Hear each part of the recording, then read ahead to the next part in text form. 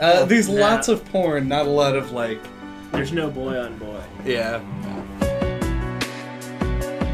Welcome to No Clip. I'm Chad Rowan. I'm JJ Artemis. And I'm Nick. And today, we're going to be talking about Trauma Center Second Opinion, which was developed and published by Atlus and released on the Wii in 2006. So, we almost never made it to, like, the third level of this game. That's not accurate. This game is really hard. Yes. Fuck From Software. Atlus makes the hardest games, actually. Yeah, and it wasn't helped by the fact that we played it together and traded off the controller. So we never got, significant practice. There would be levels that, we would play later on that we never did the easy versions of, which made the game harder. So, part of that's on us a little bit. But that's only with the tactile experience of playing. Since it's a motion-controlled game, what we're complaining about here is that we didn't get as used to the controls and all the individual levels and all the puzzles we had to solve, but we were all still sitting in a room watching each other play. So, especially when we would get stuck on levels, which happened very often, we would keep passing off the controller and watching everyone else do things and try things and learn from everyone else's mistakes. So in some sense, we still had a lot of practice, possibly more than if we were doing it on our own. Certainly more than if Chad was doing it on his own, who would have quit so fast upon getting stuck at a specific point. Yeah, I would have ridden pretty hard on the caveat that I actually played this game back in 2000 and either 6 or 7. I don't know when I got it. Mm-hmm. And been like, yeah, that was enough. that was good because my patience has gotten shorter as my life has gone on. Mm-hmm. So. Your patience lives were also getting shorter. Yeah, my patience lives would have. I would have quit the medical practice on level 6 or whatever. Mm-hmm. So yes, the genre that you put this game in is like a simulation, but it's such an Atlus game. Oh yeah, arcade surgery is mm-hmm. the term that I came in here with. Arcade, yeah, okay, with the element of anime visual novel. Yeah, on the side. Because Atlus can't resist not doing that in everything that they put out. Mm-hmm. Yeah. Well, they treat... So we talked about one Atlus game prior to this, which was Catherine. And I remember when we talked about Catherine, we were like, we probably are going to do another Atlus game. But then, when we recorded whatever episode it was, when we decided that we were going to do Trauma Center at some point, that we were just like, we should totally do a Trauma Center game. Uh-huh. Because it's such a wacky kind of thing. And I'm actually shocked at how well Atlus does unique games. I give them so little credit in most of my life. But every game I've played, I've been completely, taken off guard by how totally unprecedented anything that I've played by them is. Mm-hmm. I think it's because I play the unprecedented ones. I haven't played Atlus games that are more rote, styled games. But it's still crazy. They deserve a lot of praise for that. That's both mechanically speaking, they will constantly come out with these games that are just hard to describe at all, let alone try and match with other things that came before it. And games that have surprising aesthetics. This is less so for Trauma Center because they wanted to ground it a little bit. Obviously it's still an anime visual novel, but the fact that you're playing in a hospital setting is already different enough. They didn't need to put any sort of Atlus weirdness tinge over top of it. They just made it a little bit sci-fi and a little bit crazy and let the gameplay sort of speak for itself most of the time outside of the setting. The game doesn't really seem to care a whole lot where you are when you're in the middle of playing this Wii game because you're just messing with this abstracted representation of a person with all these little surgery things. Right. A lot of the aesthetics that are normally some of Atlus's loudest features of their games, pretty much everything that was always going on in the background of Catherine. If you look at Persona 5 screenshots, I don't know if you guys have, how crazy and stylized everything they're throwing into your eyes is. This game is comparatively tame at that and just relies on the weirdness of its premise and its gameplay to get the Atlasiness across. Yeah. It's probably important to note early on, I guess, that this is a remaster of it's an enhanced version of a DS game, Trauma Center Under the Knife. and I've never played the DS game, and I'm presuming that neither of you played it last night while I was asleep. So like we can't really speak on that, but to me this is, and I think for a lot of people, as this was, as you pointed out, Andy, earlier today, it was a launch game for the Wii. Probably a lot of people's first experience with the series is this game, and it is something that's like, the control scheme alone is enough to sort of make you like stop and think about it, because it's one of those things that actually uses the Wii's controls to its advantage and to my detriment. Yeah. I'm curious to see what the DS version plays like, because I watched the IGN review this morning, just as I like to do, just as like a touchdown. But, and they claim that it controls better on the Wii, and it's like has less more refined in its controls, when I feel like this game with a touchscreen would be like a lot better. It seems like it would be a lot easier to do like, what you're intending to do. The actual physical like act of like touching the screen seems like it would make it a lot easier. So that's just something I was thinking about while we were playing. Yeah. The one I remember that we brought up yesterday was how much easier it would be to activate star power, or what is the actual healing It's touch. overdrive. Overdrive? That's the Rock Band one. I'm just joking. It's healing touch. Yeah. Because having the corners of your screen available would allow you, it would make it a whole lot easier to stop yourself at the right points when trying to draw any specific shape on a screen. So, at least when we're going that far, I totally agree. But looking at the old screenshots that I did from this game, I think the relative size of screen real estate you get comparing to a Wii game and a DS game, like the one point when you're touching on a screen in a DS game takes up a whole lot more of your real estate than one point of a Wii game. So there's a whole lot more you can see, and it gives them a whole lot more freedom in the kind of levels they can design, because there can be a whole lot more chaotic shit going on, because there's just more physical space to fit all that shit into. Right. Not to mention the classic problem with mobile games, like when you're actually forced to use your hand to interact with the screen that you're playing on, parts of your hand are going to cover up the screen. Yeah. And so things can kind of go on without you noticing immediately. Right. That was a classic problem with tons of old DS games, that oftentimes they had to circumvent just through genre conventions. I remember the best way that I can remember that anyone really solved that problem was in Elite Beat Agents, which is a rhythm game that existed for the DS. We had to touch things in rhythm with really terrible covers of pop songs. Because it was a rhythm game, even though you were playing a game where seeing everything that was going on all the time would be really important and you had to time everything correctly, there was so much repetition going on in what you had to do that you could just memorize the locations. Like the locations of the prompts never switched, so you could always just touch things. You know in advance where you would have to go. Right. But in Trauma Center, paths aren't always predetermined. Like there are literal critters on screen that would be floating around. Yeah. And those would be pretty easy to lose track of, I guess, compared to their size on a DS game.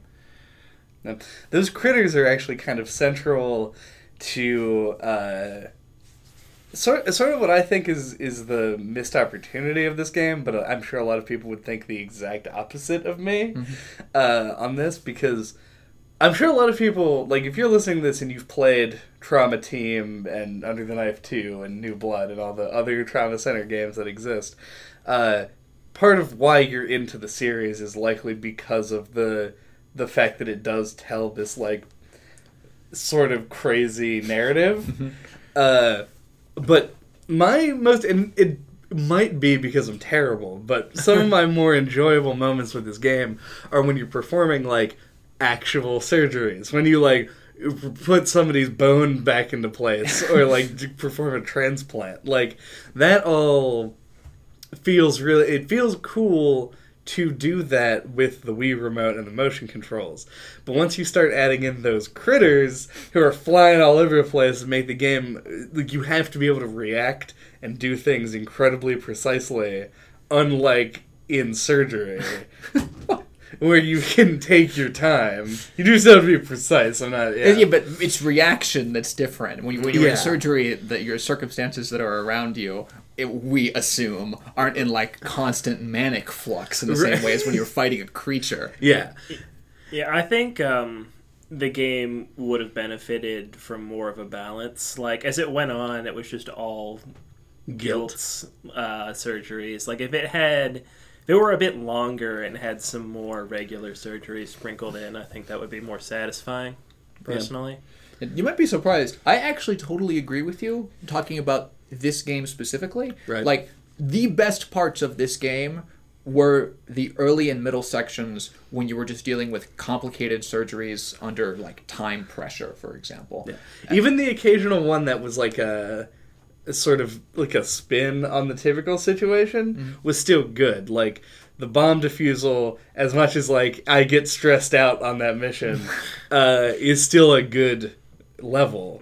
And things like the operating on the plane is an interesting take. It's something I'm glad they put in. It feels weird that it's that far into the game. Yeah. But it is, like, it's just a regular surgery with a twist. And I think that plays really well. Yeah, I agree, too. My favorite parts of the game were Naomi's missions, because they were always the ones that took advantage of the Wii's, like, specific capabilities, and they always had some kind of a weird addition to the formula. Like, my high point with the game was the one where you had to operate with the flashlight, like, in the dark. Oh, yeah. That was probably the last, like, really good mission. Yeah. Yeah, before the true final slog. Yeah, I wish the game had more of that. Absolutely. Yeah. I don't think that that's a criticism of the concept of going for weirdness. In fact, going through this game, I was disappointed that they did not step it up in any, like, interesting or mechanically complicated ways. You were always dealing with, like, tiny, fast-moving critters that had slightly different mechanical varieties. There was never something that was really crazy or impressive or imposing like they could have done, since they're Atlas and they would do that anyway. Right.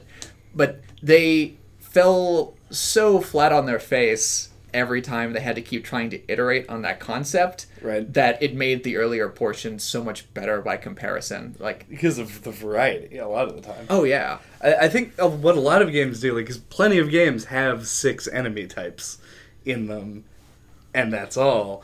And I feel like this game had 6, but then never did the thing that other games do where they just put them together. The only time that you're fighting 2 kinds of guild at the same time, you're fighting the Kyriaki and the Paraskevi, and due to the nature of the Paraskevi, you just have to deal with them first and ignore the other ones. Yeah. So there's not, like, an interesting interplay there. And I assume it's because they made each of them so difficult individually that it was difficult to make a balanced level that contains 2.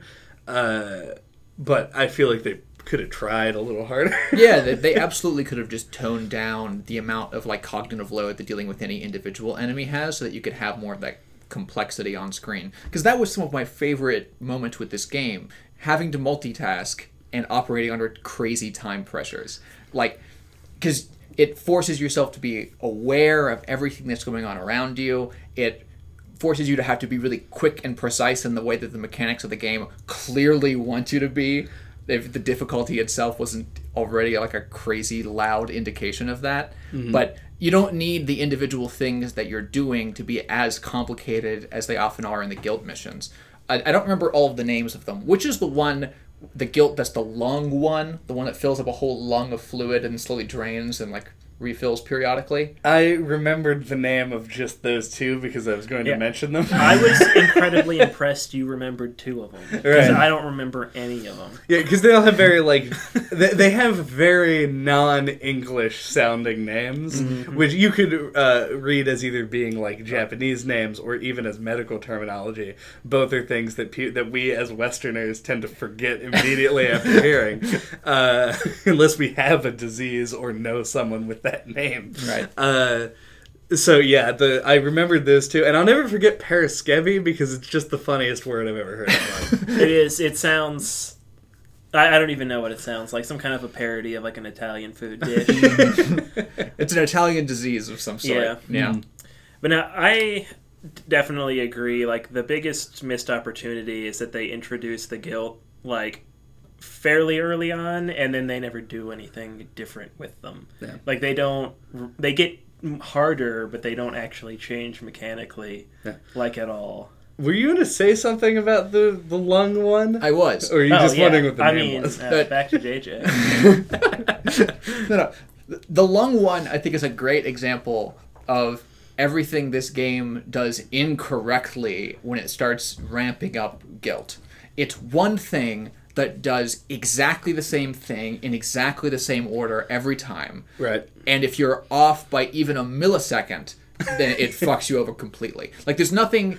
When we're talking about, like, interplays and interactions between guild, we're comparing it to enemy types in video games that might have simple individual behaviors, but interact in unpredictable ways when they're working together on screen. You even still have some of that unpredictability in other levels of this game, where you're dealing with, like, the long guilts that you have to cut in half. Those are the Paraskevi. Right. Like, the Paraskevis, because of the way that they move around, create things that are kind of unpredictable. The ones that have two halves that form together into the spirals are another good example of this. Yeah. But with the lung guilt, there's nothing different ever happens. And the only difficulty that's in play isn't you understanding what's going to happen or multitasking effectively. It's just making sure your pointer is in exactly the point that it needs to be every second of that boss fight. Yeah, the lung one is a really great example because it's one of the two that basically function as, like, more traditional video game boss fights than most of them do.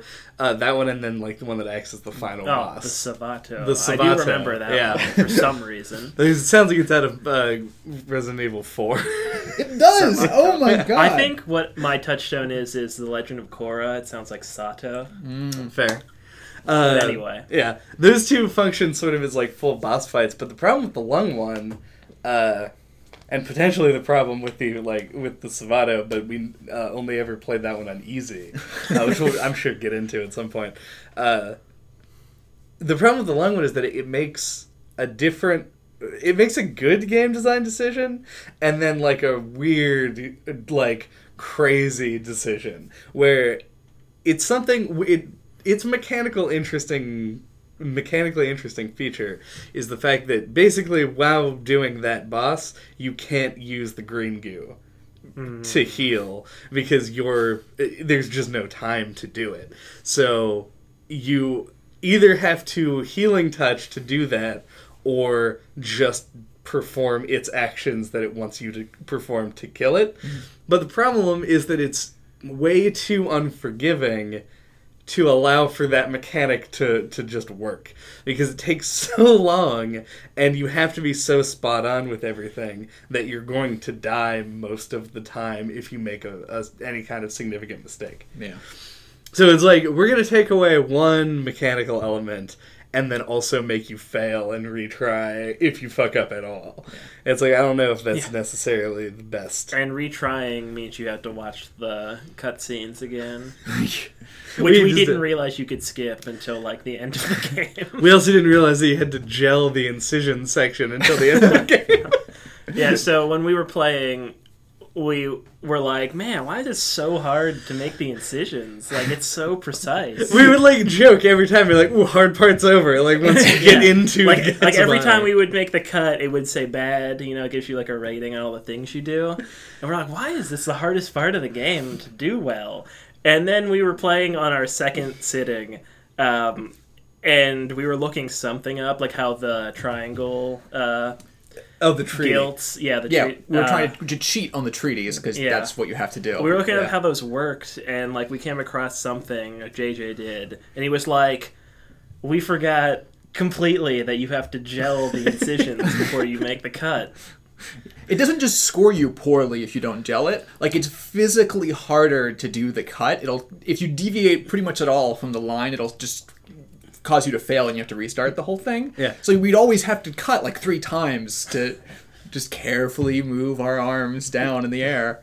And which is, yeah. I mean, I guess secretly we're actually the best at that. Because we basically beat the game without ever using the antibiotic gel. Yeah. So somehow we watched the tutorial, or did the tutorial where it told you to do that, and somehow all 3 of us completely forgot it. Yep. Yeah.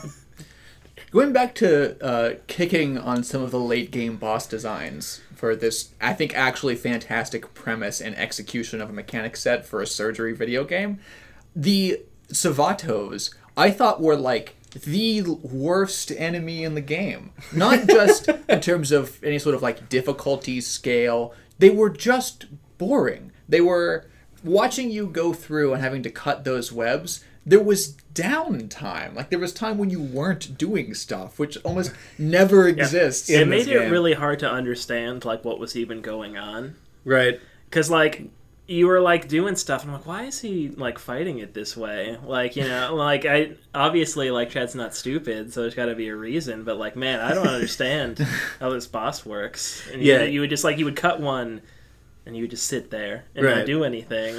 Yeah. It's like... So the mechanic with that boss and why it's so weird is that it breaks your scalpel. It's the only thing that does this in the game. Because other resources have a resource bar that will deplete, and you'll have to wait for presumably your assistant to bring you more. Yeah. Is like the in-universe explanation. But the only reason that mechanic exists is to force you from over-relying on repeating single strategies over and over again. It's to force you to do the multitasking that the game wants you to. And also to, like, keep you from doing something like just spamming the heal juice forever. Yeah. Because that isn't fun, and if you're doing that, you're going to lose anyway. Right. So, it's basically you just run the timer out. Just Right. doing that. But with Savato, when you break your scalpel, Right. there's nothing else for you to do. Yeah. He will occasionally release bugs, which you do a quick pass over with the laser, and then you wait for the scalpel to come back. Like, that was it. It was the only management that happened is if you were destroying the bugs and your scalpel came up and you like didn't notice it for a really long time, he might do a second web, which is just going to set you back a few more seconds. Right. It does seem like a weird thing. Everything that happened after the web part, I think is fine, is on par at least with most of their other stuff because it was more of a Right. reaction time and accuracy challenge than anything else. But Andy did hit at the end there on a problem with the end of the Savato bosses, and a problem that kept coming up, not constantly, but sort of consistently when going through this game, was lack of proper mechanic signaling. Like, the end of the Savato boss, and post-Googling, when we were trying to figure out what's the actual way you're supposed to deal with the triangles, we learned, I figured out that the final section of the Savatos, which actually happened to Chad, the problem that people constantly run into with that is that if you use your healing touch before you get to the end of the boss, you cannot beat it. Yeah, you just have to retry. But it's not a fail state. Like, the game just continues, but it's impossible for you to beat the boss. And Derek is just sitting in the corner going, I have to concentrate. Right. Over and over and over again, driving you insane. It's supposed to be your, like, in-narrative hint that you gotta concentrate further than where you are. Right. But even if you could just activate Healing Touch again and they didn't limit you, which I think the other easy solution to this, right? They could have just let you try and do it again, even if you'd used it once before in the fight. Yeah, it's localize it to that level, allow you to use it during that moment, and that's it. Right. But it was just straight up an oversight. Like, that's a classic, like, player lock circumstance that a lot of modern, especially like AAA design, the kind of stuff that we'd expect from a company as large and with enough of a history as Atlas does, right, that just should never really exist. I think I can see where the problem is when it comes to actually, like, implementing this. I mean, obviously you're right that it needs to be signaled in some way that you shouldn't use the healing touch during the fight. You have to wait until the end. But they don't want to just let you use it again, because then when you fight it as part of the final boss, you will think that you can do the same thing. And they want it to be a challenge that you have to complete the entire run-up to that without using it. Right. That's part of the boss's actual, like, difficulty. Right. So they would either have to not let you do it in either, which is what they chose to do, but they have to put a line in somewhere. Yeah. Or somebody's like, don't do it. I don't know what they would say. I didn't write the game. Save I your barely power. understand the game. You know, you can just hint that, like, the Savato has its own ultimate thing that you've got to be ready to counter. There's Right. tons of solutions that we could have presented to this. It's Yeah. not even remotely a hard problem, but the game still lets itself run face first into. And it's only one of many signaling problems that the game runs into with its mechanics. Yeah. The worst of which being represented by the noise that Andy made earlier when talking about the triangles. Who we've gone through what? 3 levels? There's 3 triangle levels in Second Opinion? I think so. There's the first one in Africa, the second one as part of the 4 patient thing Oh, yeah. at the end of the game.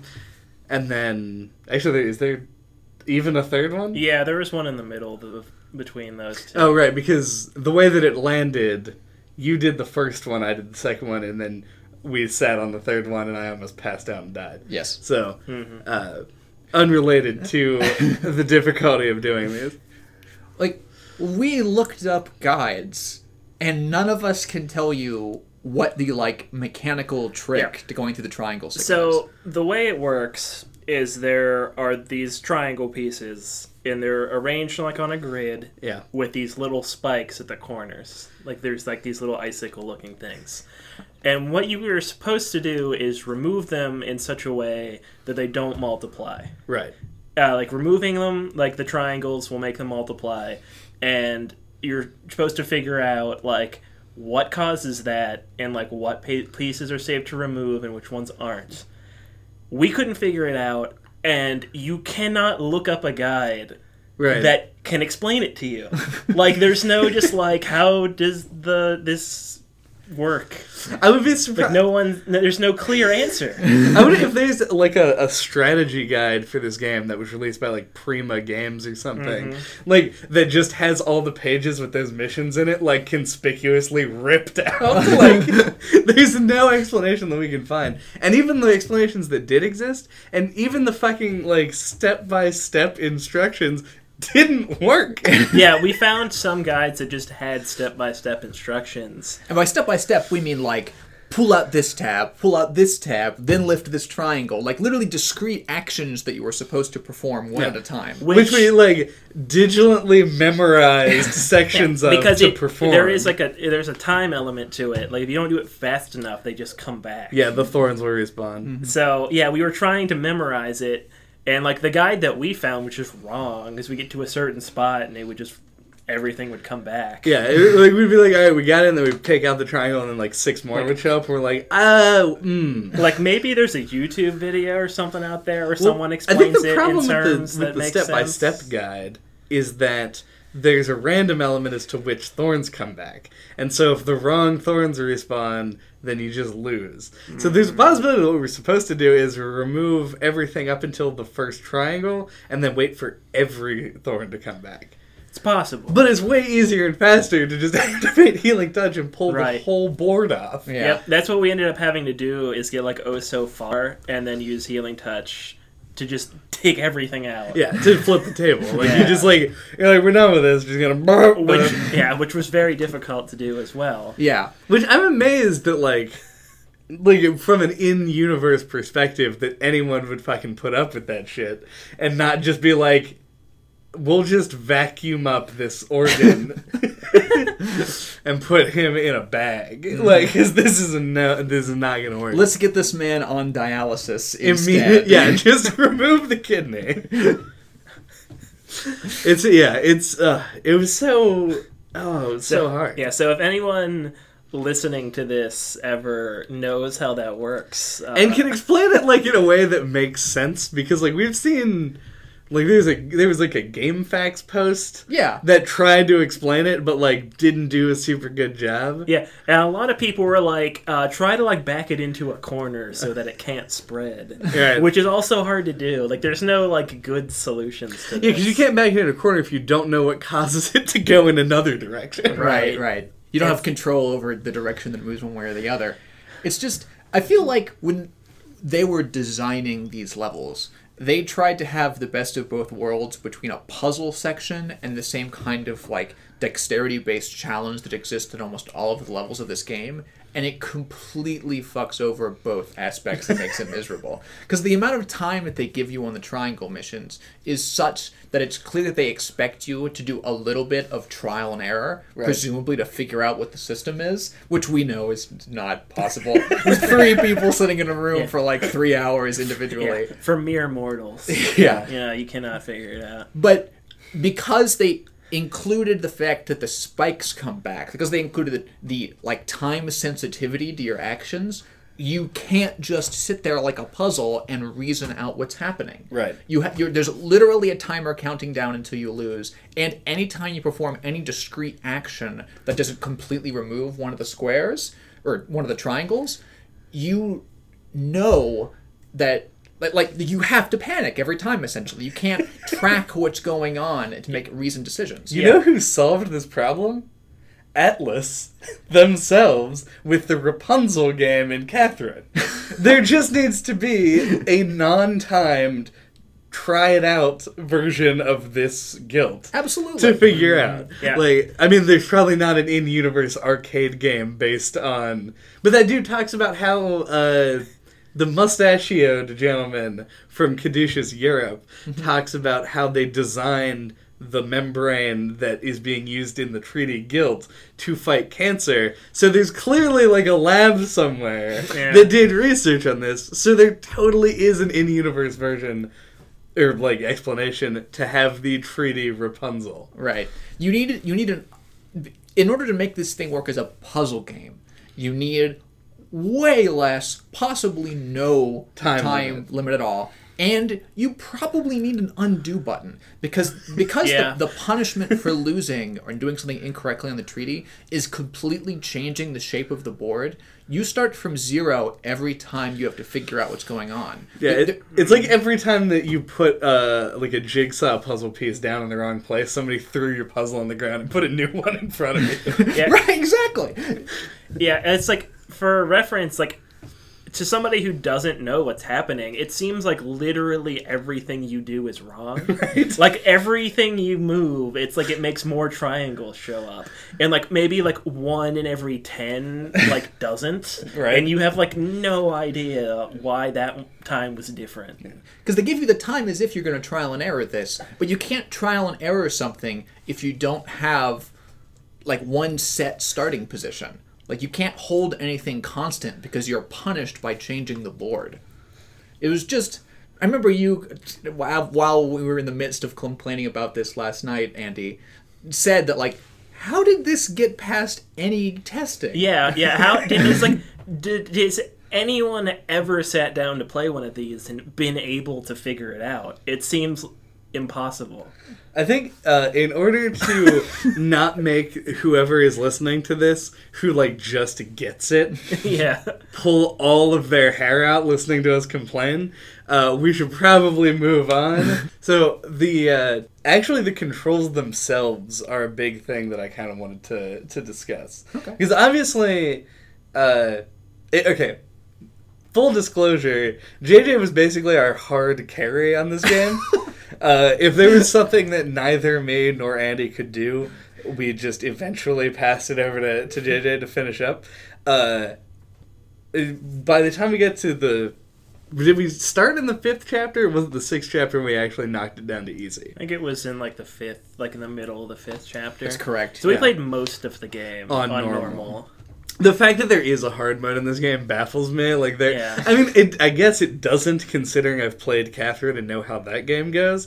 But the fact that there's like that there's a group of people who looked at Trauma Center and was like, I bet I could do this even better than what I'm being currently allowed to on normal, and ramped that shit up even further.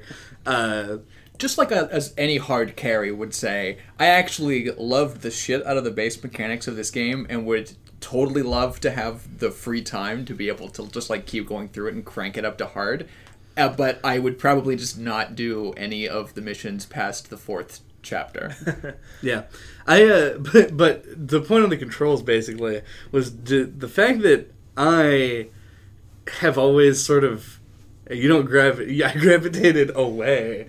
It's not what I was always repelled from motion controls in games and pointer controls as well. Almost especially pointer controls I would get really irritated by. This is probably some of the best that I've played. I've never played Resident Evil 4 with the pointer controls, and same with Metroid Prime. But would have heard do them well. But this felt generally pretty okay. But it does get to be a huge pain in the ass for me when I'm unable to keep the pointer on the screen during a timed mission or whatever, and you jerk it way over here for no reason. Jerk it, maybe not the best phrase. Yeah. My problem, I thought that the pointer controls felt pretty good. One problem I've always had with the Wii was anytime it wants you to move the controller forward or backward, I think it's really bad at picking that up. Yep. Using the defibrillator was awful. Right. And you're the only one who ever did. Yeah. And the bomb defusal mission, we had to pull out the little pins and put them in different places, was stupidly annoying. Yeah. But fortunately, the only part of that required right. Yeah. But yeah, for the most part, I thought the pointer controls were well. I actually think the Wii remote, that's probably its best functionality, is the point controls. Yeah. Oh yeah. But my biggest issue with the controls was the analog stick. See, and this is what I was going to bring up, because I think that the analog stick is my favorite part of it. So I like that we have a differing opinion on this. Because the way it works is you use the analog stick to cycle between your tools, and it's got the little notches, analog sticks do, the GameCube C-Stick did. It's not as severe as that, but it has that on the Wii nunchuck, and you move it, diagonally up and down, left and right, to pick your different tools, and constantly I thought I would be moving to the bottom right diagonal, and it would actually move to just the one on the right, the stitches instead of the drain. Right. And that felt really imprecise to me. And there were times on those guilts that swim under the surface, you have to use the ultrasound and then cut. You have to follow them with the ultrasound, quickly switch to the scalpel and cut right where they are while you can see them for that split second. And it's times like that where you need to precisely switch between two that I think those controls are too sloppy for. My experience with it, and I think that we may just have either one of us is right, both of us are right, or neither of us is right on this situation. Mm-hmm. But the way that I envisioned it was because whenever I play the Wii, my nunchuck hand is always sideways or at an angle. I just figured that I was thinking that I was pressing it in the correct direction. And just wasn't, and was pressing it to one side. Now, but it might also just be sloppy. There were definitely times where I was repeatedly clicking it down to the right, and it kept going to the stitches and not the drain. Right. I don't know. I'm again. He was the best at it. I did take note that JJ was the best at that. I had to keep. You don't really treat it like an analog stick, which I thought was actually a cool idea. You can tell it's something where they had to sit down and look at the controllers for the Nintendo Wii and think what are the features of these that would allow us to do unique things in a surgery setting? I just had a thought. Did you have to let it return to the center before you picked another direction? No. Okay. I thought maybe that would make it work better, because I was cycling around the outside. I almost always started mine picking by going up and then rotating to, it's a rotary phone, because as the oldest person here, I am 90 years old. Right. But you were saying rotary phone's a good example, because the fact that they made the outside of the analog stick on the nunchuck what is that, a fucking octagon? What is it? I think it had more points than that. No, it's whatever. Because it has points instead of being a sphere, it allows you to treat the analog stick not like a normal stick where there's a central resting position that with force that you have to fight against to move yourself in directions. You almost never use the middle of the analog stick if you're doing things fast in this game. It's always you're holding it down completely in one direction. It's like moving a switch, or in your case, a rotary phone is a really good example if you're having to spin it essentially to remember where it is To all the time. select, yeah. Because it takes a long time for you to know the positions of the analog stick so well that you can just immediately fly to the one that you need. So rotary phone's a good idea. It also has the tactile feedback of when you're moving it around the circle, you can feel it click into each of the You can also points. hear it, which is always a big thing for me. Yeah. Right. So I actually really liked using the analog stick in that way to switch. I liked it in concept, Right. but like I felt like it was the diagonal specifically. I felt like it often didn't land on the one I wanted it to. I should also note that I always imagined it like when thinking about how it works in universe, like Noctis's weapons in Final Fantasy 15, where he's just like generating a scalpel out of Out like of a thin light air. construct. It He's does. like Green Lantern of surgery. It does kind of feel like that when you're playing. Like they just materialize in your hand. And he's like, scalpel. It really says a lot about how good of an assistant all of your How various Angie assistants is. must be. Yeah. Maybe she's the real Green Lantern in this She circumstance. conjures the Yeah, and then Yeah. when she for runs you. out of will energy, you have to wait for the scalpel to regen. Is there a pink Green Lantern ring? Yeah. There's Star vi- Sapphires? Yeah, they're violet. No. Okay. Yeah. Well, Done. solved. Figured it out. Yeah.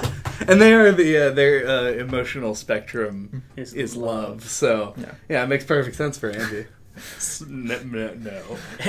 I feel like it should be jealousy though, but that's a whole different topic. Right, yeah. Because he's only one of those, and I'm going to cut any discussion of Larfleas out of any podcast. So. God. Going back for I don't even know how long now. There was, when we're looking at the controls that they chose to make central to this game, like the pointer using the thumbstick on the nunchuck, and only like the barest of motion controlled movement, the game breaks pretty much every time it tries to do something that were the things that the Wii tried to truly market itself on. Because like the Wii wasn't marketing itself as like a pointer remote. Right, yeah. Because then it would only have point-and-click adventure games on it. Like, Yeah, every time that you had, like you said, any to move the remote in 3D space, Yeah. it was bad. That's bad in like any game, though, Right. Yeah. And I like to point out, with the notable exception of the terrible defibrillation scenes, you pretty much never have to use the motion controls in the nunchuck. Ever. oh, yeah. Yeah. Like, there's a terrible alternate universe form of this game where you had to reach for your different medical Ooh. devices. Yeah, think about that. I bet that almost seems like something they would have considered. Like, Like, you have that to like would you have have to been like move it to conceptualized. the left to then pick and then bring it back. Right. Yeah. But then they realized that it was an arcade game and Right. it's just way more fun and they could ramp up the difficulty in more interesting ways if you can just switch instantaneously between your tools. Yeah, I still think that there's... I don't think that that's the worst case scenario version of this game. I just think that they exist at 2 points on the same spectrum, where like the hardest levels of the game where it's trying to actually simulate performing a surgery, where you have to go for your tools and use like both hands and the motion controls in both during the surgery, are the easiest levels in Trauma Center, which goes just materialize a scalpel out of nowhere and cut like a worm monster out of this man's pancreas. Like the really hard levels can't exist in the other game, and the really easy levels would be like boring, snooze-inducing in Trauma Center. So,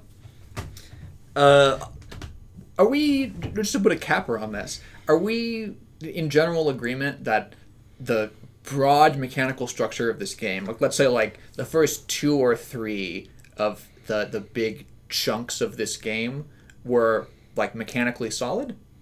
I think they were really good. Yeah. Okay. This is a game where I'm like, this is one of those things where I'm like, I like video games because they are able to do things like this. Whereas like we've had like 1,000 hospital drama TV shows. Like that is like a common style of show. But I've never seen a game do this with that concept. And the fact that that the medium allows for this is something that I think is just amazing. Because like this obviously doesn't work in a purely narrative Oh, no. version. Like Not it would be all. super weird. Like if this was an anime, like that used all of the dialogue and then also had like action scenes where it showed like Derek Stiles leaning over Operating. somebody and then like hands Honestly, start moving real fast. I can see that existing. I can see it 100%. existing, but it wouldn't be good. Could be. Probably wouldn't. Yeah, honestly, when you brought this up, I was taking it more as a criticism on how they executed the narrative of this game than it was if I thought the overall concept. Because I think a lot of modern, like not modern, but really recent anime that's come out, which I've been sort of disconnected from since I haven't really paid attention to the genre as a whole since I was like 16, probably. Yeah, you keep telling yourself that. But they have sort of proven that you can use a lot of the tropes in animes in almost any setting and still be good. There's one whose name I forget, because again, I'm not aware of these things, where the setting is like a normal school, but not in like where there's crazy shit also happening around it, as is the stereotype of the settings. Like they just use like the crazy visual effects and like people teleporting around and fight scenes to represent average everyday actions, like trying to catch a bottle that you dropped. Like, Right. So it's kind of like a Scott Pilgrim thing. very similar to that, yeah. Or, even less toned down, since Scott Pilgrim sort of acknowledges the abilities of these characters to do fantastical, amazing things like that. In this game, they just treat it like, oh no, I dropped some salad and I've got to catch it. Like, Right. yeah.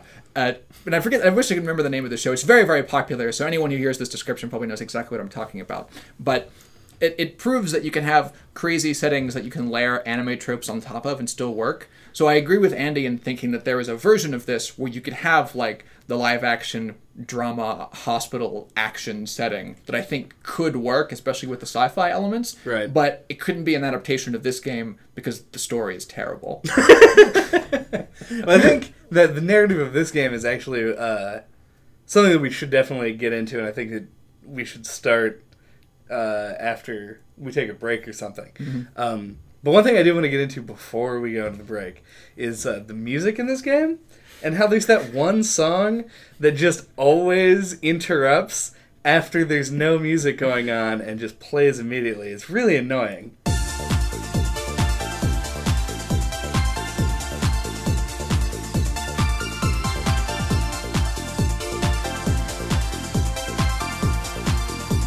Looking back from the break, to actually talk about the music, because I kind of did, because it is just super silly a lot of the time. And there's not a lot of variety either. No. It's No. like the same, like 5 songs. Yeah, they have the one that we just played to interrupt, that interrupts quiet moments all the time and is like way out of where the tone is supposed to be. There's the one that sounds like Never Gonna Give You Up. Yep. There's the sad song. There's the surgery song. And I'm actually having difficulty remembering any others. There's probably like a menu song or something. Right. Well, when you pause the game, like the regular menu doesn't have music, but I'm sure there's. I think there's like a hospital drama type song that plays on the main menu. It's like they had the songs they used for the DS version and then just didn't make any new music for this version. They're not obviously as compressed, and I don't think the songs are actually bad. They're just, there's not enough of them, and they're often misused in terms of the tone. But you forgot about the like 1 or 2 off classic like Latin chanting that needs to exist. That's whenever they start talking about some like the deepest lore. There's deep lore chanting. There's when you're fighting against the shitty final boss. Yeah. They have their own like it's just again completely out of, it's a classic Atlas thing, but it's out of tone because they didn't go far enough. Yeah. But yeah, That's not just a classic. That's like a classic just video games generally. I know. Like the big boss where they want you to Yeah. feel like you're up against something that's like nearly godlike in power. but Does that stem from the Sephiroth theme, you think? I feel like it almost had to have existed before that. But that was like the first song that ever actually used vocals in True. a video game. it might stem from like Final Fantasy VI and a lot of the way that they used sound. The further back you go in the library, the less the Final Fantasy soundtracks really start to fit those classic stereotypes. 3 kind of works. Yeah, I forgot how great the Crystal Palace theme was until like I bought the memories of Final Fantasy 3 CD and Final Fantasy 15. Like, I cruise around in the car to that all the time. Yeah. See, you're talking now about a game that used music well. Yes. Yes, yes, I am. That fit the mythical themes that the game was going for. They didn't just throw Latin chanting into like a surgery sequence where you're dealing with an object that's maybe around as big as like a medium-sized spider. But no, I think that you hit the nail on the head there, where it was like they didn't have a ton of tracks to use for some reason. Presumably because it was a launch game. I assume that this game did not have like unlimited development time because they had to hit that window. But they just sort of like did the best with what they had, and sometimes that just didn't make enough sense. Right. Where silence may have been preferable. Yeah. The intro music, we only listened to it a couple of times because we didn't boot that game up this many times because we played it pretty much straight through on a couple of sessions we all got together to do it. It's so out of character with even all the other songs in the game. Like when you first boot it and the siren just blares off and it's going like da, da, da, They never da, used da, like da. an ambulance siren or anything in They the game, did do they? at one point. I remember making a earlier joke on. about it Yeah. because this is how we get into the narrative. I think from this discussion is saying because the narrative is told in that visual novel style where they're cutouts of the people put on backgrounds, and the backgrounds are static and the cutouts are static, and they just swap out. Like if they're changing emotions, they just have like a happy guy and a sad guy. Yeah. And there's not really a whole lot of nuance to it, and you're supposed to read it from the text. And there isn't voice acting, barring a few important lines. Yeah, it's little voice clips. But there was that one scene where it's like a road, and Dr. Death is standing there, and the siren plays, and then he starts talking, but like obviously nothing occurred on the screen. Yeah. There's just a siren, so you're supposed to assume that an ambulance went by. But to me, it just looked like he had a siren and like ran into the scene. It was just like, wee woo, Derek, I'm here. Yeah. As someone who actually sort of grew up having most of their favorite narratives told to them in the sort of like talking head style, this is a problem that is kind of perpetual to this method of storytelling. Like, the advantage is that you get to have these really detailed character models that are capable of showing nuanced emotions, but only a limited number of emotions that you can show. Right. But anytime that what you're doing isn't like a conversation or an interaction between characters that's easy for you to visualize, it totally breaks down. Right? They're actually doing objects because it becomes so much harder to communicate what's happening on screen when you just have one background, two static models that can't move. I've seen a couple of games that try and fix this problem while keeping that same static character head idea, but it ends up kind of being worse. Because obviously what you do when you're reading an actual novel is that some things have quotation marks, and they're the things that the characters say, and the rest of the text sets the scene, describes what happens, and is being kind of evocative. But because this sort of stereotype of narrative presentation, almost everything that you read is assumed to be words coming out of a character's mouth. Right. And because most of the scene is set by what you're looking at, but not all of it, throwing in the random descriptors are totally jarring and throw you out of sequences. Yeah. Most AAA games and writers that use this stereotype already know this. Trauma Center doesn't do this. And this is just a thing that I've seen people throw around online all the time as like, oh, why don't they just describe what happened? So it's less weird when like two people have to kind of pretend to sword fight by just having clang noises, and you have to try and make the assumptions. Yeah. But yeah, what ends up happening in practice is you get really into the scene, you imagine all these characters talking, and then the game just suddenly tells you, like, Jan walks in from the left or something. Yeah, because then all of a sudden you have to establish a narrator, or at the very least, like a director of some kind, like stage direction is being performed somehow, and that takes you out of it no matter really what you're going for. Yeah.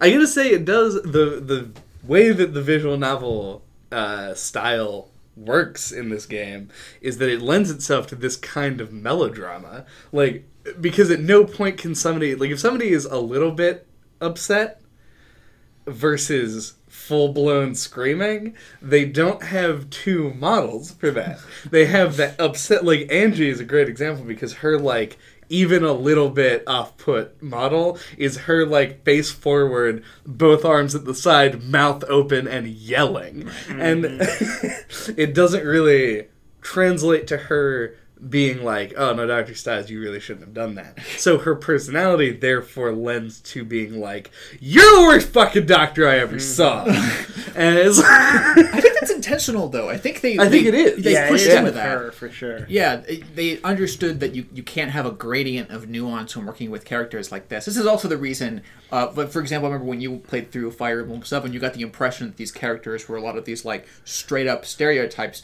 because when you're working with only a certain number of different emotions you can express in each character model, it becomes a lot easier to have people to go from 0 to 100 real quick with any particular emotion, right. And it works in the dramatic setting of, like, a hospital drama. Right. Yeah. That's what I'm saying. I think that the melodrama that exists in Trauma Center works really well with this, where the comparison in the FF7, or FE7, not Final Fantasy 7, but Fire Emblem 7, realm, the characters are a lot more nuanced and are at least written to be that way, and it doesn't service that as well. But that is also kind of the Game Boy Advance graphics lend to that also being a problem, and this game gets away with it for myriad of reasons, but none of which are because the narrative is super deep and the characters are nuanced. Right. The characters are really cut and dry. Really? Like, really cut and dry. That's... Mm-hmm. I kept waiting for things to move forward in a way that I cared about or was bought into. It's vertical development. It's like a city. You can't build characters out. You have to just move the circumstances sky high into worldwide medical terrorism.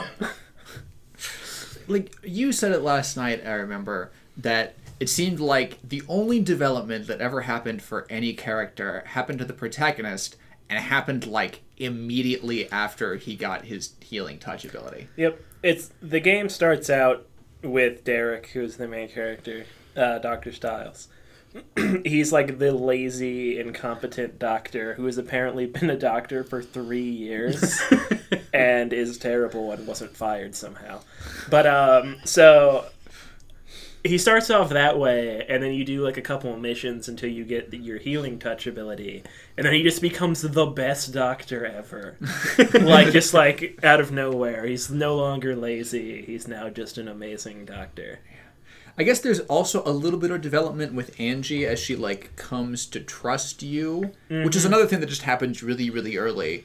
Pretty much all people who bounce off of that really fast, immediate development from Dr. Styles have slight changes. But after that, especially all the new characters that they introduced after you hit Caduceus, they are all just the same people constantly. Like, none of the crazy circumstances changes anything about them or how they react to people. Yeah, it's like you hit like the halfway mark of the game and you're expecting things to start changing or developing in some way, and they just don't.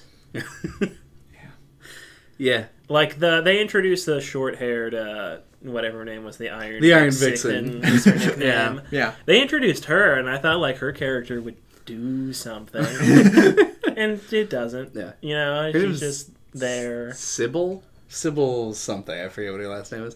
But yeah, she's a really good example, actually, of how this game does character development, is that the characters themselves start at basically the end of their arc. Nothing really changes the parts of them that make them who they are throughout the game, except for Styles, and everyone else starts developed, and then everything is told through revelations. So you're like, oh, like, she was a cop, And then when you have to defuse a bomb, she tells you that her boyfriend was on the bomb squad. And that they had interesting lunchtime conversation. And that's a direct quote. And, like, that kind of thing is not, like... She didn't... Since you met her, she has known how to defuse a bomb. Right. Yeah. And not just a bomb, but a complicated neutron star bomb. And but that just never came up, and so Right. when it does, she gets this like extra little character feature tacked on. Right. Not that it comes at like defusing bombs doesn't become like a regular thing in the game. Yeah. But it does inform a little bit about Yeah. her character. It really clashes with like the whole sci-fi setup. Mm-hmm. It's like they wanted to have this very Atlas type like weird sci-fi narrative attached to this game, but they don't build towards it in any way. It's just an abrupt. It just like, kind of shows up, and then there's like a villain. There's like a weird zombie guy that the virus comes from. Dude, I'll get to weird zombie guy later. I have plenty of zombie man yeah, discussion. and just like I was waiting for it to like ramp up or become weird in like a Catherine kind of way, and it really didn't. at all. Yeah, they so just like, skipped the ramp. yeah, they Yeah, skipped yeah. the ramp and jumped right to the weird part. And but yeah, I kind of wish this game either went to either extreme, was just like a hospital drama, or was a weird sci-fi medical thing. I feel like something that you said on the Hyperlight Drifter episode weirdly compares here, where Hyperlight Drifter was styled after games of the era where it could have just come with a comic book.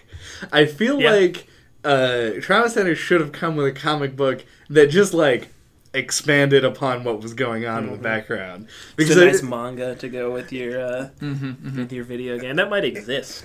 yeah, for all we know, there could be a story that just explains this. Because man, It needs explaining. yeah, a little bit. Yeah, you were mentioning earlier, Chad, about the way that all of the development for characters is revelatory. It's all retrospective. Right. And in this game, that totally falls into the trap that often does, where all of the interesting development points happen off screen. Like, I never feel like I'm going through, narratively speaking, any of the actually interesting portions of these characters' stories. I'm going through mechanically and gameplay oriented interesting moments, like X has to save a man, X has to defuse a bomb. Right. Like, doesn't really change what any of the doctors do, but it's interesting for you to do as part of the game. But there's no actual connection between those things. It's all retrospective. Right. And that's not even to say that retrospective development can't be done well. It often is in revelatory nature, but they use it to recontextualize things that you know about the other characters. Like, you learn facts that changes the way that you look at them, but that's not what happens in Trauma Center. Like, using the same example of the, like, hardcore ex-policewoman, like, they use the fact that she knows how to defuse a bomb as just a thing that they think is expected from someone who used to be in the police force. Like, it doesn't change the way that she interacts, doesn't change the way that you look at her. It's just another thing that her police background And there's gives her. also like the whole revelation that Angie's father is whatever, Is the Dr. main villain. Blackwell or Yeah. whatever.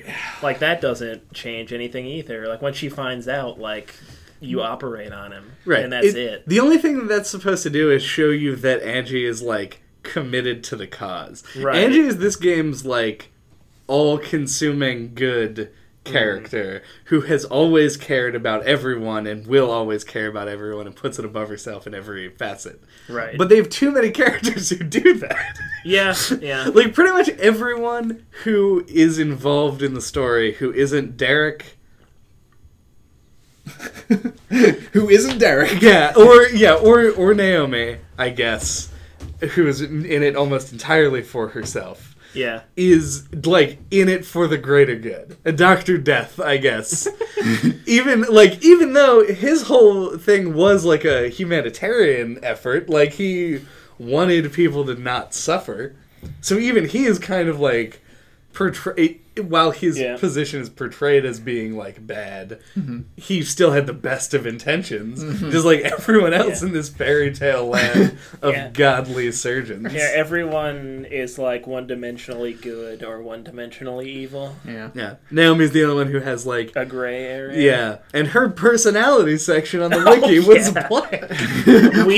we were looking at the wiki before you got here, and her page has this detailed description of all of her outfits, and then it has a section right underneath of that says personality, and it's blank.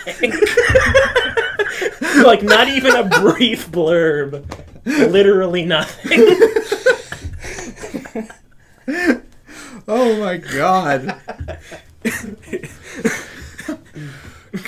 That's emblematic of a whole other thing. I don't even know which direction I want to go now. I don't know if I want to go into the why did they include Naomi at all territory, or whether I want to jump into your discussion About the Zombie Man? about not just Zombie Man, but the final boss and his relation to Angie and that whole last bit. Well, I think we should. I think those are.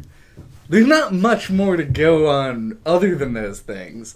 So let's hit them in an order that makes sense and talk about Naomi and first. the fact that this game is a remake of a DS game, and she was the major addition. Yeah, I actually really like the idea that they went with, where they introduce a parallel story with a different character that has missions that take more advantage of the Wii. Right. I just feel like there weren't enough of them. Yeah. Like, they needed to, I think they should have done more to justify its existence. Yeah. Is my only problem with it. Mechanically, it's totally justified. Yeah, I think those were my favorite levels. Yeah, they're fantastic mechanically, but there's no reason they couldn't have just added them in as To the main stories story. for the like done by the existing characters. They already changed the way that the game ends.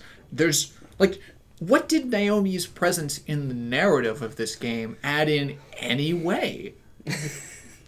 I think it gives you an earlier. I think it performs two super non-vital tasks. One of giving you an insight into Delphi before it's properly explained in the narrative, which adds a little bit of like. It's like a little bit of foreshadowing, and it allows them to break up that chapter into different parts of the game so that the difficulty can scale as well, but still have the interesting mechanical thing. Because a lot of times if somebody adds something for purely mechanical purposes, it's either all front-loaded where it's not interesting to go back and do when you finish the game, or it's all back-loaded and it's like the hardest fucking content in whatever game it is. This gives a good balance of that. Like if you played through Chapter Z as its own thing, you would just be like, oh, it's like, why does this go crazy? Like, it just goes really hard really quickly. And the other thing is, I think, just to add foreshadowing and intrigue, which is a super pulpy, not, like, narratively enhancing thing at all. I think that's what they wanted it to be. I just don't think they did it very well. Yeah. Like it's hard to add, like, a good level of intrigue to a story that we already don't think was executed that well. Right. Like, they it seems like, you know, they went for the conceptual idea of, let's have someone on the inside, let's learn more about these evil people, and the evil people were completely uninteresting. Yeah. Even when you got like, the up close and personal look at them. Yeah. Like they were just crazy medical terrorists whose motivations remain forever entirely unclear to us because they cut off the end of the game. They just like took a hatchet to the end and cut out some little They give you a slide. Yeah, they give you a slideshow. So yeah, they cut out the first 5 chapters are mostly the same as the DS game, and the chapter 6 from the DS game is just cut out of this game. In place of it, you get a little slideshow with text explaining what happened, and then this game has its own chapter 6 that takes place after the DS game, which is really confusing and weird. Yeah. It's also borderline impossible to complete. Notably, it's not borderline impossible to complete in a way that was different than the DS game. Right. Because we looked this up during the time of triangles, Right. the harshest of times for the No Club podcast. to figure out what was going on and like how much more we had left to do. And the kind of missions that you play in the Wii version are the same type of missions mechanically that you played in the content that they cut. Right. They're just narratively set up differently, and in this case, in a really boring way. Like you're at a conference and there's like a leak of the virus. Well, and there was also like a crazy guy who had infiltrated Caduceus. Right, he had been related to Naomi's story Right. and was clearly evil from the moment that you saw his depressed, sleep-deprived eyes. Right, yeah. Like, he just looked like a villain. Yeah, straight like up. a comic, like a Saturday morning cartoon villain. Yeah. To use the no-clip trademark. Yes. Referring to things as Saturday morning cartoons. And he screams about the necessity of, like, murdering people, and then is arrested and taken off screen, and you perform surgery, and that's the end. Yeah, so the mechanically the DS game had you do like hard versions of all the guilt strains, and mechanically the Wii version has you do hard versions of all the guilt strains. So yeah, they cut a thing and then they added in the same exact thing. Again, yeah. That was Yeah. just worse narratively. It was Yeah. less interesting than the thing that you showed you, and more confusing because it's predicated on knowledge from the end of the game that you don't have. Like, we don't know what Adam is. Like, the antagonist of the entire game. He's on the box. He looks really cool and menacing, and we were like waiting for him to show up in the narrative. Yeah. So, right before we start talking about him and the ending of this game, I feel like it's important to note that the whole time, because I guess, alright, a little bit of backstory. I played this game 2007 or whatever. I never got past mission 5, or I think is what it was. Whatever the last treaty mission is. Yeah. And so we got there, and I was like, I gotta be honest with you guys, we've been making fun of this ghost doctor on the box for the whole game, and we don't, I have no idea what that is. Like, this ghost doctor is just here. I don't know why. He's like an old man. He's like hovering over the title. Yeah. He's very prominent on the box art. He looks like he's made out of cybernetic parts. Yeah. Yeah. And then he shows up, and it's just like, he basically is introduced and killed in a cutscene. Yes. Yep. He is the antagonist of the DS game. Right. He actually does things in that story. But Yeah, in this game, you see him and he's like attached to some tubes or something for like 5 seconds, and then he's gone. Yeah. And never mention. Well, they mentioned him at the very end, I guess. Yeah. but never acts as an antagonist or discusses with you why the terrorists are doing terrorist things. Yeah. You never get an actual explanation about that, despite the fact that they added in like several additional missions to give you supposedly their perspective on what's going down. Does he actually have any dialogue? No, because he's No, he's- unconscious the one time he shows Yeah, up. he's He's comatose. Yeah, he's in a coma from the events of the DS game. He's never even treated as like as a human being in the narrative. He is a human being as much as Soylent Green is a human being in Soylent Green. Like all he does is produces a problem. Yeah. And it's such a punch in the gut, especially to me, who was like, oh man, the Atlasness is coming. Like the literal specter of crazy bullshit hung over this game, and then they just literally ignored it.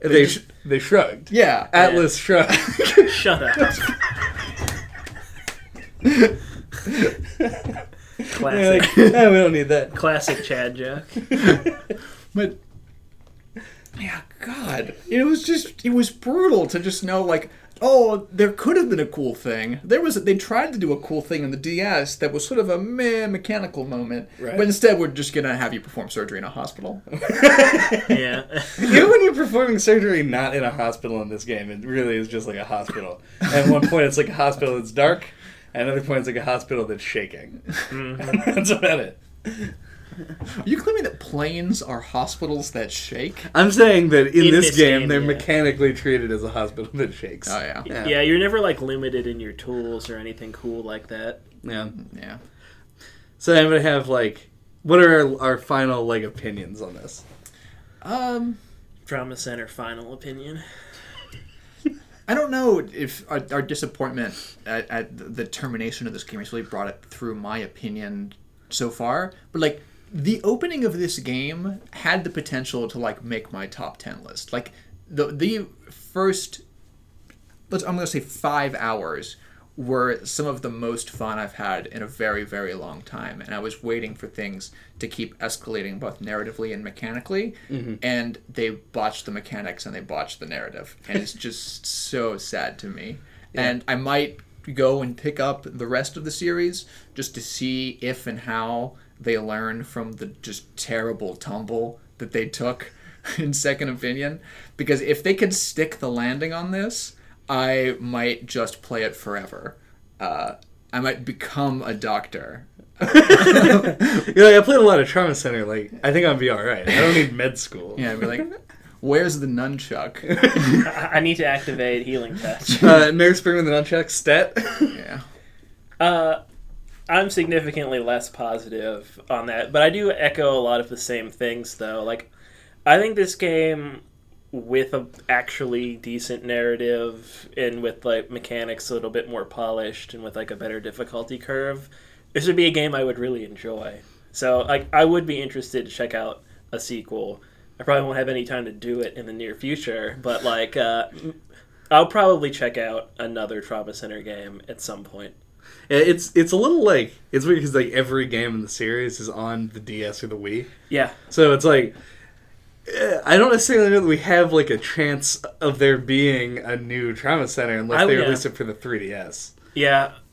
Which is weird that they haven't. Under the Knife 2 would be the one I would probably pick up. Right. But yeah, no, I think a version of this game that was like a modern Atlas title that used like a Catherine-esque look, like right. with like 3D models and stuff, or like some kind of an advancement or like an iteration on this could be really great. I would agree. I don't know exactly what that would be, but yeah, maybe like for the Switch, since it's kind of the last opportunity they might get for a while too, something that has 2 motion controlled objects. Right, it also has a touchscreen. Ah, yeah. So, who knows? A lot of bullshit that could be pulled from that. Mm-hmm. Oh god, I'm just imagining because it has that quote 3D touch in the Joy-Cons of you like fumbling around inside somebody's body and just like it, like you feel, oh, that's definitely the kidney. And shove that to the side. Yeah. So we didn't talk, I guess, like, we focused in this podcast a lot, I guess, on the flaws of the game. Yeah. And I agree with JJ, the first 2/3 of this game are actually just outstanding. Like, probably one of my, it's definitely, you said it approached your top 10 list, it's definitely on my top 10 Wii games. It's probably actually pretty high up, all things considered. And my impressions on the Wii not being super high. But yeah, what it does is actually fairly simple, but it's executed really perfectly. And I think that a game that focused more on the actual surgery would probably be more up my alley. Mm-hmm. And I really didn't care about the narrative from the beginning anyway. So. Yeah, I ended up feeling kind of similarly to the way I do about like all of Atlas's games that I've played. Like, they always feel like they fall short of their potential. Like, they're ideas that like I love and like they're implemented pretty well, but they always kind of fall flat in some aspect. Yeah, if it's a... I've never played Persona, so maybe that's an exception. I've definitely heard good things. Yeah, if it's any thing to speak on at all, it at least takes longer to ramp up to the point where I cannot play it than Catherine did. So that's good. Thank you for listening to No Clip this week. What are we talking about next time? Next time we're going to be talking about Hotline Miami, another game that focuses on really brutal mechanics near the end. Until then, you can get a hold of us. All of our contact information is on noclippodcast.com. You can find us on iTunes, YouTube, Google Play, on Twitter at noclippodcast. Thanks for listening. Let's end the operation.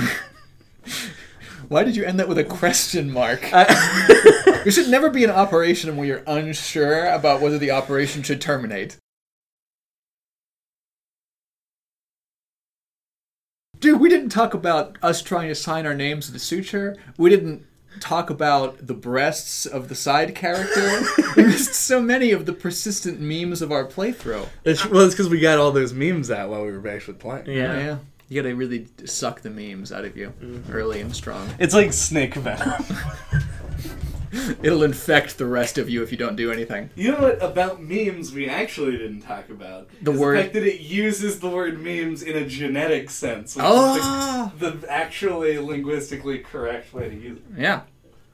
But I'm turning this on because it's fucking hot. It is. Ba-ba-ba-da-da.